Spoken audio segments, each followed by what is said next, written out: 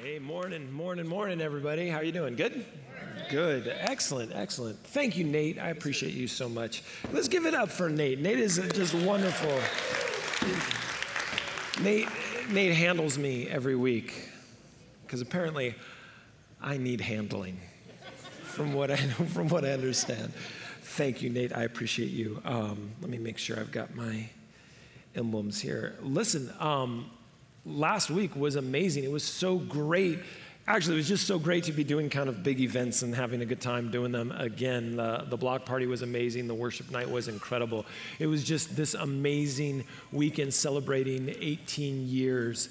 And on anniversaries, we celebrate the ups of a community, but we also celebrate the downs of a community, because over 18 years, you're going to have some really incredible times, and you're going to have some relatively hard times. Excuse me for one moment. You know what? There's a lot of people standing in the back. If you guys could scoot together a little bit, that would be awesome. Kind of come towards the middle if you could, and we can get people to sit down on the sides if we could, because I know you don't want to stand through this whole thing, because I'm going to speak for a really long time, and you're going to get tired. Thanks for doing that. If you guys can find some seats, if you can, if you want, if you like to stand, that's cool. But yeah, so over 18 years, communities are going to go through really great times. They're going to go through some more difficult times as well. And we understand that churches go through good times and bad times, just like human beings, right? There are some times when we feel personally like really connected with God, and sometimes when we feel far apart. Communities, churches feel the same thing sometimes. You've got these seasons of growth, and you know, you've also got seasons of doubt and loss, right? Hope and hopelessness. But we've got to remember that the things that sustain us through those difficult times in church, but we also have to do that personally when it comes to our spiritual lives. And we have to think about, what is it that really grounds us when it comes to this life of faith that we lead? What sustains us through those times of doubt that we have? And we can be honest about this, right? Sometimes our spiritual lives suffer. Sometimes we doubt. Sometimes we go through a season of, I don't know if I want to do this. I don't know if I want to believe this. I'm not sure if I can do this and believe this. And if that's shocking to hear from a pastor, I'm sorry that you've never heard it before, because we've got to react. We got to deal in the reality of humanity, that sometimes things are great and sometimes things are not. And the truth is, I think that our lives are constantly being converted and reconverted if you're a believer. I look back at my life and I think about the times that I was converted and reconverted. I think back at baptism. I was 12. I got baptized in the Jordan River. It was super cool. And it was appropriate. It was the right time in my life. I wanted to make that decision. I know some of us have been baptized at 12 and like, oh, it was too early. I didn't really understand what was going on. There's truth to that. I get that. There's also truth to the understanding statistically that if you make a decision for Christ in your early teen years, you are shockingly more, I got to say this correctly. It is shocking statistically how much you will probably stay in church as opposed to if you're converted in your 20s. You know, it's really fascinating. So this is one of the reasons why we've got camps, right? And we've got Bible classes and Sabbath schools and all those things. We shouldn't shy away from that. But you know, that's a real holy moment, if you will. You know, I think back to a few times where I did communion with people, where it just meant something different than it had at other times in my life. I know that when I was in seminary, I was reconverted into Christianity. And I know that seems kind of late and like, hey, you're in seminary studying to be a pastor. Is that when you should be converted? Maybe you should be converted before that. And I was, but I remember my professor putting out 7 whiteboards across the front of the room and then mapping out covenantal history from Eden to the cross, all the way through to the new earth, and recognizing God's been doing the same thing. He's been up to the same thing from the very moment he incepted creation. He's been doing the same thing, trying to connect with his people till we ultimately are with him forever in the new heaven and the new earth, with the apex of that narrative being Jesus on the cross, him crucified and resurrected. Man, when I saw that and finally just saw it laid out, I was reconverted. I fell in love with Jesus again. Or I remember back to a time in a hotel room in Denver with 5 or 6 other guys where we just recommitted our lives to Jesus. And out of that became the One Project, and ultimately Crosswalk Church became an outpouring of that reconversion that I had and the guys in the room we all had. Or whether it's times with leadership teams at my previous ministry, Relive, over at Loma Linda University Church, and the people that we worked with, or whether it's here at Crosswalk, I am constantly being converted and reconverted. And I look at those things in my life as holy ground moments. Obviously referencing when Moses was told by God as he's looking at this bush that is burning but not burning, and God says, hey, you need to take off your sandals because you're standing on holy ground. I've had some of those holy ground moments. You've probably had some of those holy ground moments. And a holy ground moment is when you're just sure that the Holy Spirit is there. Jesus is being honored and focused upon. We see God through Jesus more completely. And it's undeniable. Those holy ground moments are things that people can't take away from you. They're not necessarily miracles. They can be. But they're just these times where God was present in this space where I was. It can be in community. It doesn't have to be in community. It can lead to a conversion or a sacrament. It doesn't always have to. But we have these holy ground moments. You see, holy ground moments root us in our faith in God. They grow us deeply. They create in us this rooting. Our faith gets deeper and more mature and more sure. But holy ground moments don't just dig the roots deeper. They are actually anchors for our hope in Jesus Christ. The difference between roots is that trees don't really go anywhere.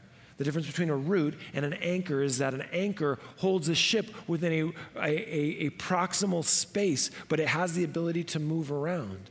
So we need roots, but we also need anchors in our lives.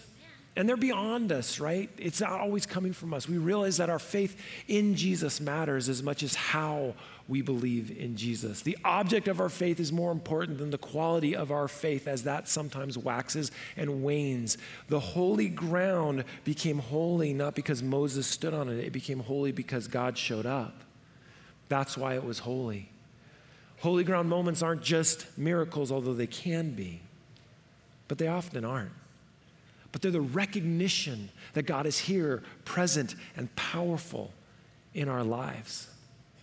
And holy ground moments can be tied to rituals, but they are not always tied to rituals. They're not just rituals. However, rituals are important, right? It's not just baptism or communion or dedication or an anointing. But it can be those things, because those things are things that have grown over 2,000 years to mean something to us as a faith community, as a people of God. Our ancient Christian rituals are important practice. In fact, we should probably practice them more. Not just baptism or rebaptism, but anointing, prayer, confession. There's one we don't do, right? And communion. And here's the problem with communion. No church has less attendance than when it announces communion. You know that, right? And you do know it because you're like, communion this week? The beach looks pretty good.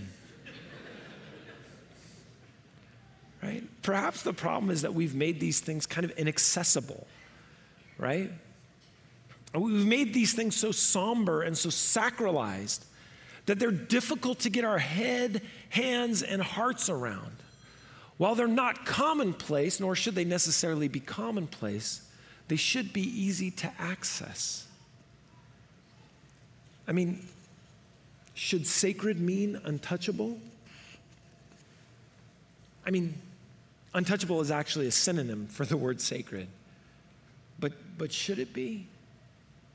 Should it mean that we can't come in contact with those sacred things and those sacred moments, those holy ground moments? Those holy ground moments shouldn't be untouchable. You see, sacred means set apart, but it doesn't mean untouchable. It should be something different, but not so different that we put it on a shelf. I'm not going to ask, you don't have to raise your hand, but my bet is, statistically, with this many people in the room, some of you have collected Star Wars memorabilia over the years. Oh yeah, and some of you are collectors who like Star Wars memorabilia. And some of you are collectors who think you're going to retire on it, right? And those of you who think you're going to retire on it, let me explain to you what you do, although you know this.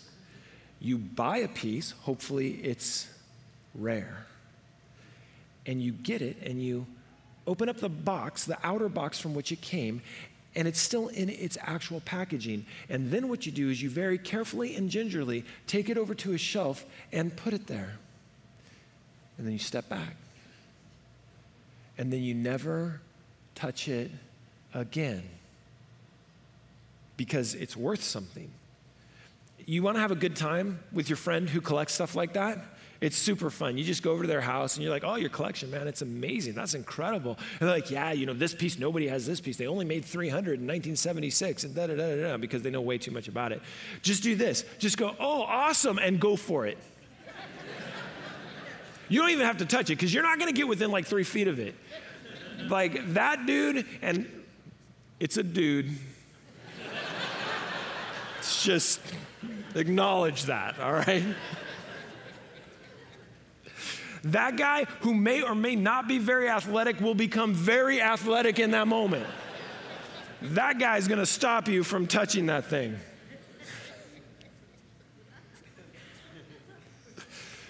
I worked with a guy who had a lot of these, like a museum's worth of them. And you couldn't touch them because if you did, they would be worth less. Not worthless, but worth less. But I wonder, if something is so set apart that we don't use it, does it become less meaningful? I would say yes. And obviously we're not talking about Star Wars stuff because that does, become, more rare and more expensive. But let's take, for example, communion, right? Church attendance is the very least when communion happens. And I worked at church, my first church that I worked at in San Diego. We noticed that, and so we stopped announcing it.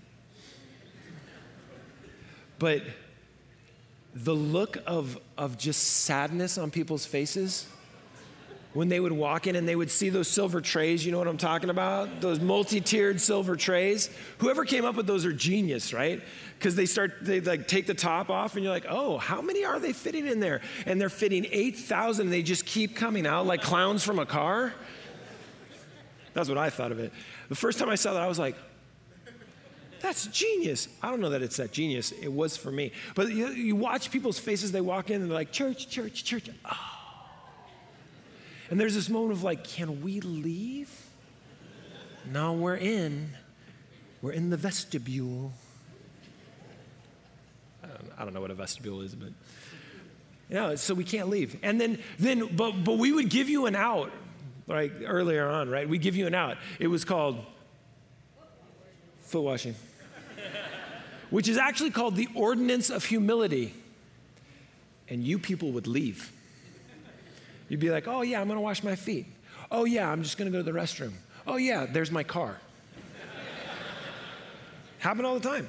Like we give you an out. So we'd always do it before the actual communion service. And I was always like, that's a bad idea. You shouldn't do that because people are just going to walk out. And sure enough, people would walk out, right? And I've worked at churches where it's a little more relaxed. I've worked at churches where it is an orchestral movement to do communion, right? There is literally somebody who is coordinating it from the middle of the church. And like you just stand, and it's nerve-wracking when you're a pastor because I don't know why it's so, but you stand, and she's like, stand, sit. And you're like, sit. And then she's like, not you, that person. You're like, that. Do I go? Do I pray? Is it me now? And when you televise that, now don't get me wrong, it's beautiful. It's just frightening. I have a whole nother story about that I'm not going to tell you because it's not appropriate, but it includes a bad word going out to the whole world because someone was so nervous. And microphones, be careful. But I wonder if the reason why people don't like to come is because we've made it so inaccessible. And the reason why we've made it so inaccessible is that we have a tendency to sacralize the process. It's really important we do it this way. This is the way my church does it, and this is the way my church does it. And it gets crazy. If you've ever been to other denominations, other faith traditions, they do it differently. I had a friend who was a part of a Coptic church, and when they would take communion, they all took it from the same spoon. Everyone. The same spoon. I was like, don't you get sick? And he's like, yeah, but we all get sick.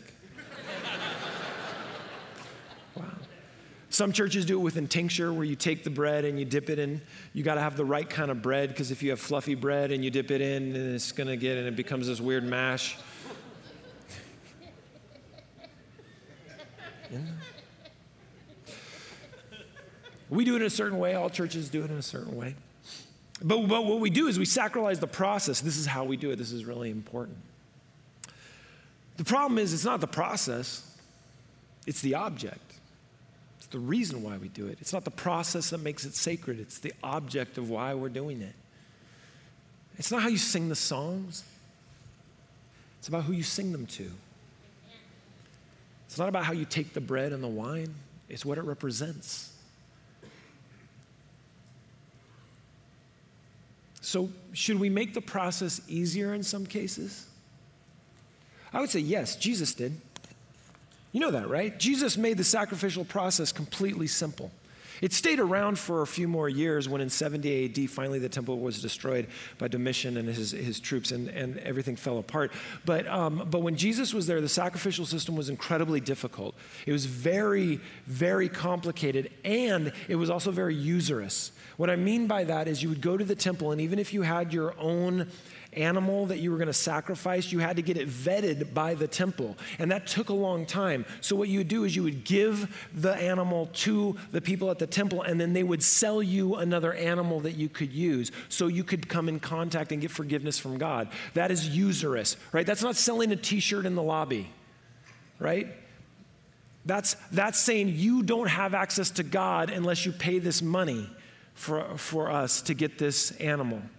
And that's why Jesus threw over the tables in the temple, because it was a usurious system that wouldn't allow people access to God, and he was not having that. So what did he do? He decided, listen, I'll be sacrifice of it. You see, Jesus made the object of the sacrifice sacred, as opposed to the process of the sacrifice making things sacred like we see in the Old Testament.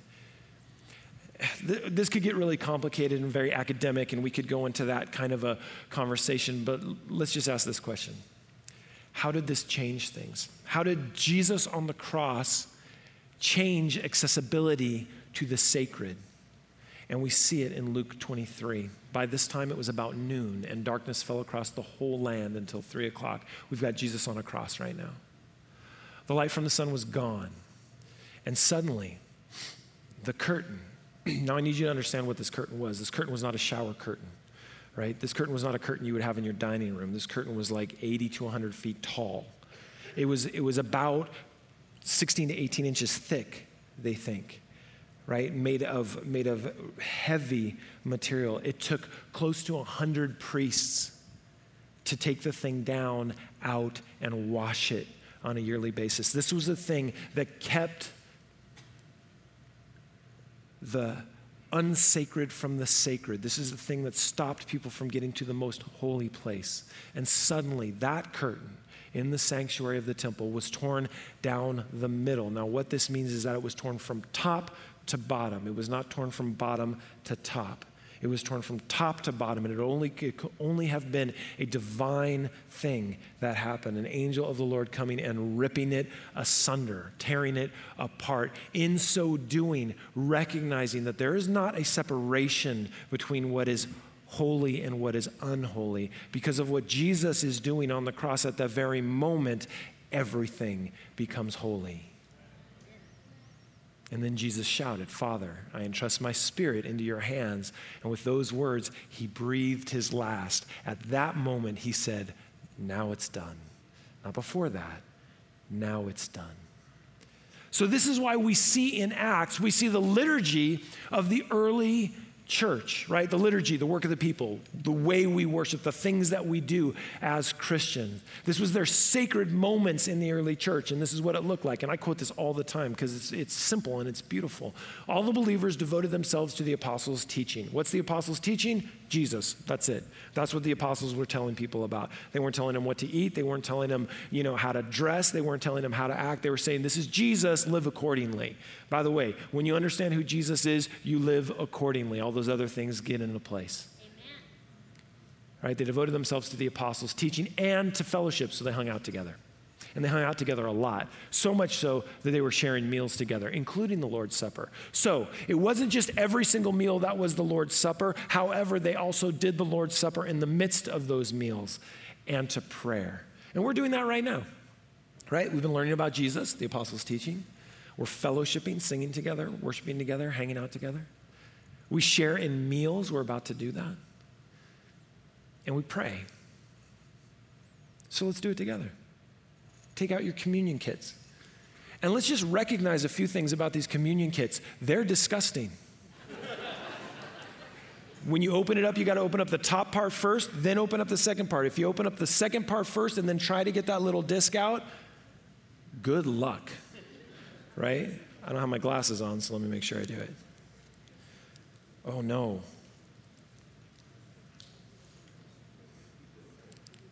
There we go.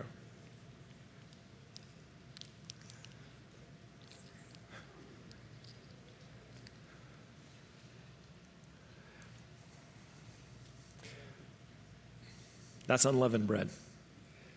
In one of my churches that I worked in early on, the woman who would make the communion bread, she believed in having it unleavened, but she also believed that butter is good. And man, when you broke it off, because it would come in big chunks, when you broke it off, you'd break it off and then take another piece. And the person next to you would look at you and you'd be like, someone's coming. I'm going to eat this.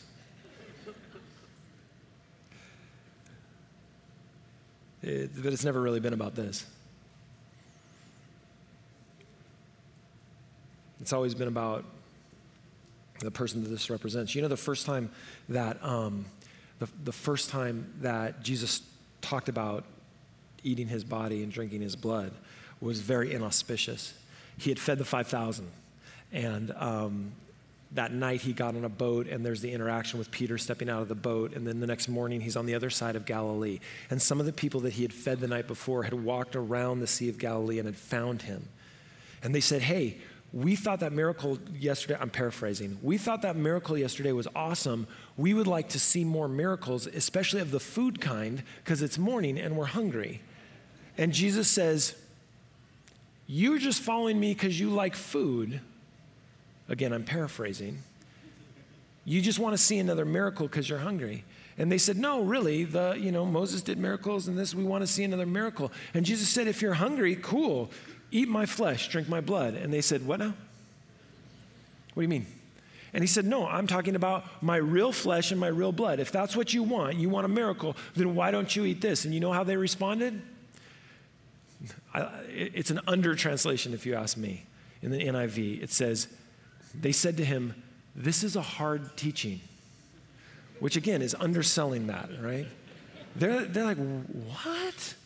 And he's like, yeah, eat my flesh, drink my blood. Is that what you want? Is that what you want? In fact, Jesus was so annoyed. Most of them left, by the way. They were like, well, wait, this guy's crazy. We don't know what he's talking about. Jesus is so annoyed at that point, he turns to his disciples and he's like, what, you gonna leave too? The disciples are like, easy, man. Peter literally is like, where are we gonna go? Like, we kind of hitched our wagon to you, man. It's too late. Our fishing boats won't have us back. That's the first time he talks about it like that.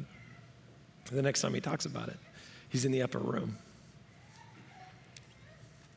And I like reading this from 1 Corinthians because it's Paul's take on it.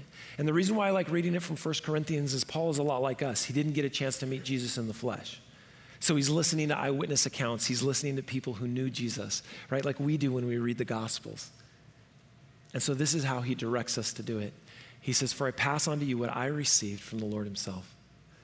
On the night when he was betrayed, the Lord Jesus took some bread. I don't think it looked like this. And he gave thanks to God for it. He broke it in pieces. And he said, this is my body, which is given for you. Do this in remembrance of me. And so I'm going to pray. It's going to be a simple prayer, and then we're going to take and eat. The prayer is simple. It's like this. Lord, we remember and thank you. Take and eat.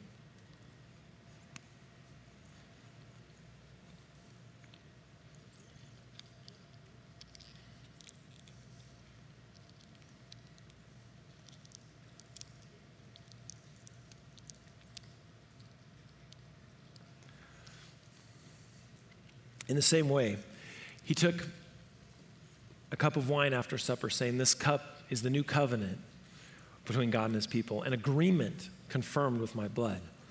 Do this to remember me as often as you drink it. So I'm going to pray a simple prayer, and then we're going to drink it. And the prayer is this. Lord, we remember, we agree, and thank you. Take and drink.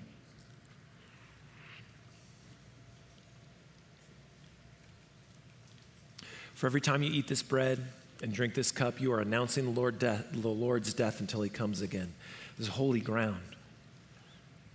Not because we did that, but it's holy ground because Jesus is here. And you announce this. This is evangelism. This is growth. This is invitation. This is remembrance. This is sacred. But I also understand this might not feel right, especially if you've been conditioned that the music playing softly in the back and the lights go down. And the pastor gets that pastor voice. You know the one. Lord, I don't even have one. Can't even do it. Big silver things are being passed around. I get it. For the record, I love it. I like all the pomp and circumstance of it. But perhaps we've kept the sacred in its wrapping for far too long. Perhaps it's time to get it out and play with the thing, to access it, to share it, to even let it get a little dirty and a little grungy from use. Perhaps it's time to recognize that holy ground moments aren't so few and far between, because I used to think that holy ground moments were very few and far between. I listed off a few earlier in the sermon. For a life of 50 years, that's not that many. But what I've been coming to realize more and more over the years, these moments are more and more common, because more and more I want to recognize when Jesus is in the place, when he's moved into the building and the neighborhood. When we remember more consistently, and when we expect Jesus to show up, that's when the ground becomes holy. What would happen if we realized that every moment given to us was a holy ground moment? And if we recognize that all of our paths are holy, they don't all look the same, they don't all sound the same, they're not all the same process, but they're all holy. And does that making the holy commonplace make it less holy, or does it make God's presence much more palpable and palatable in our lives? What if we recognized that Jesus is holy and that he is all around us? And not only that, what if we recognize that we are surrounded by witnesses to Jesus all around us? Hebrews 12:1 says it this way.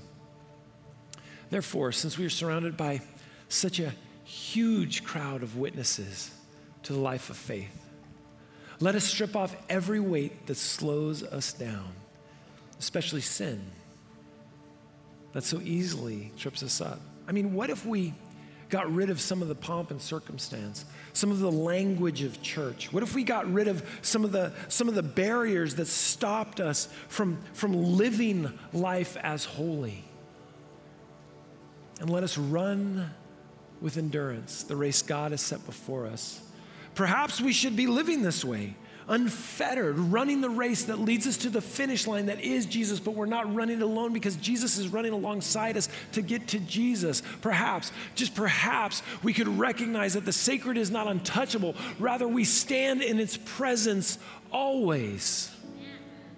Maybe we would recognize that this is a holy ground moment because we decided to come together and recognize who Jesus is. And maybe it didn't feel the way all the other communions in your life had felt, but it makes it no less holy because the process isn't what makes it holy. It's the God that we believe in that makes it holy. And it's the God that loves you that makes you stand on holy ground. Because he said, I will never forsake you. I will never leave you. I will always be with you. There's nothing that you're going to be able to do to get me away from you. That's how much he loves you. So you are living holy ground moments because you are a holy ground people because of who Jesus is. So we're going to pray and we're going to sing and we're going to recognize this holy moment. Jesus, it is your grace that covers us. It is your love that surrounds us. It is your hope that motivates us.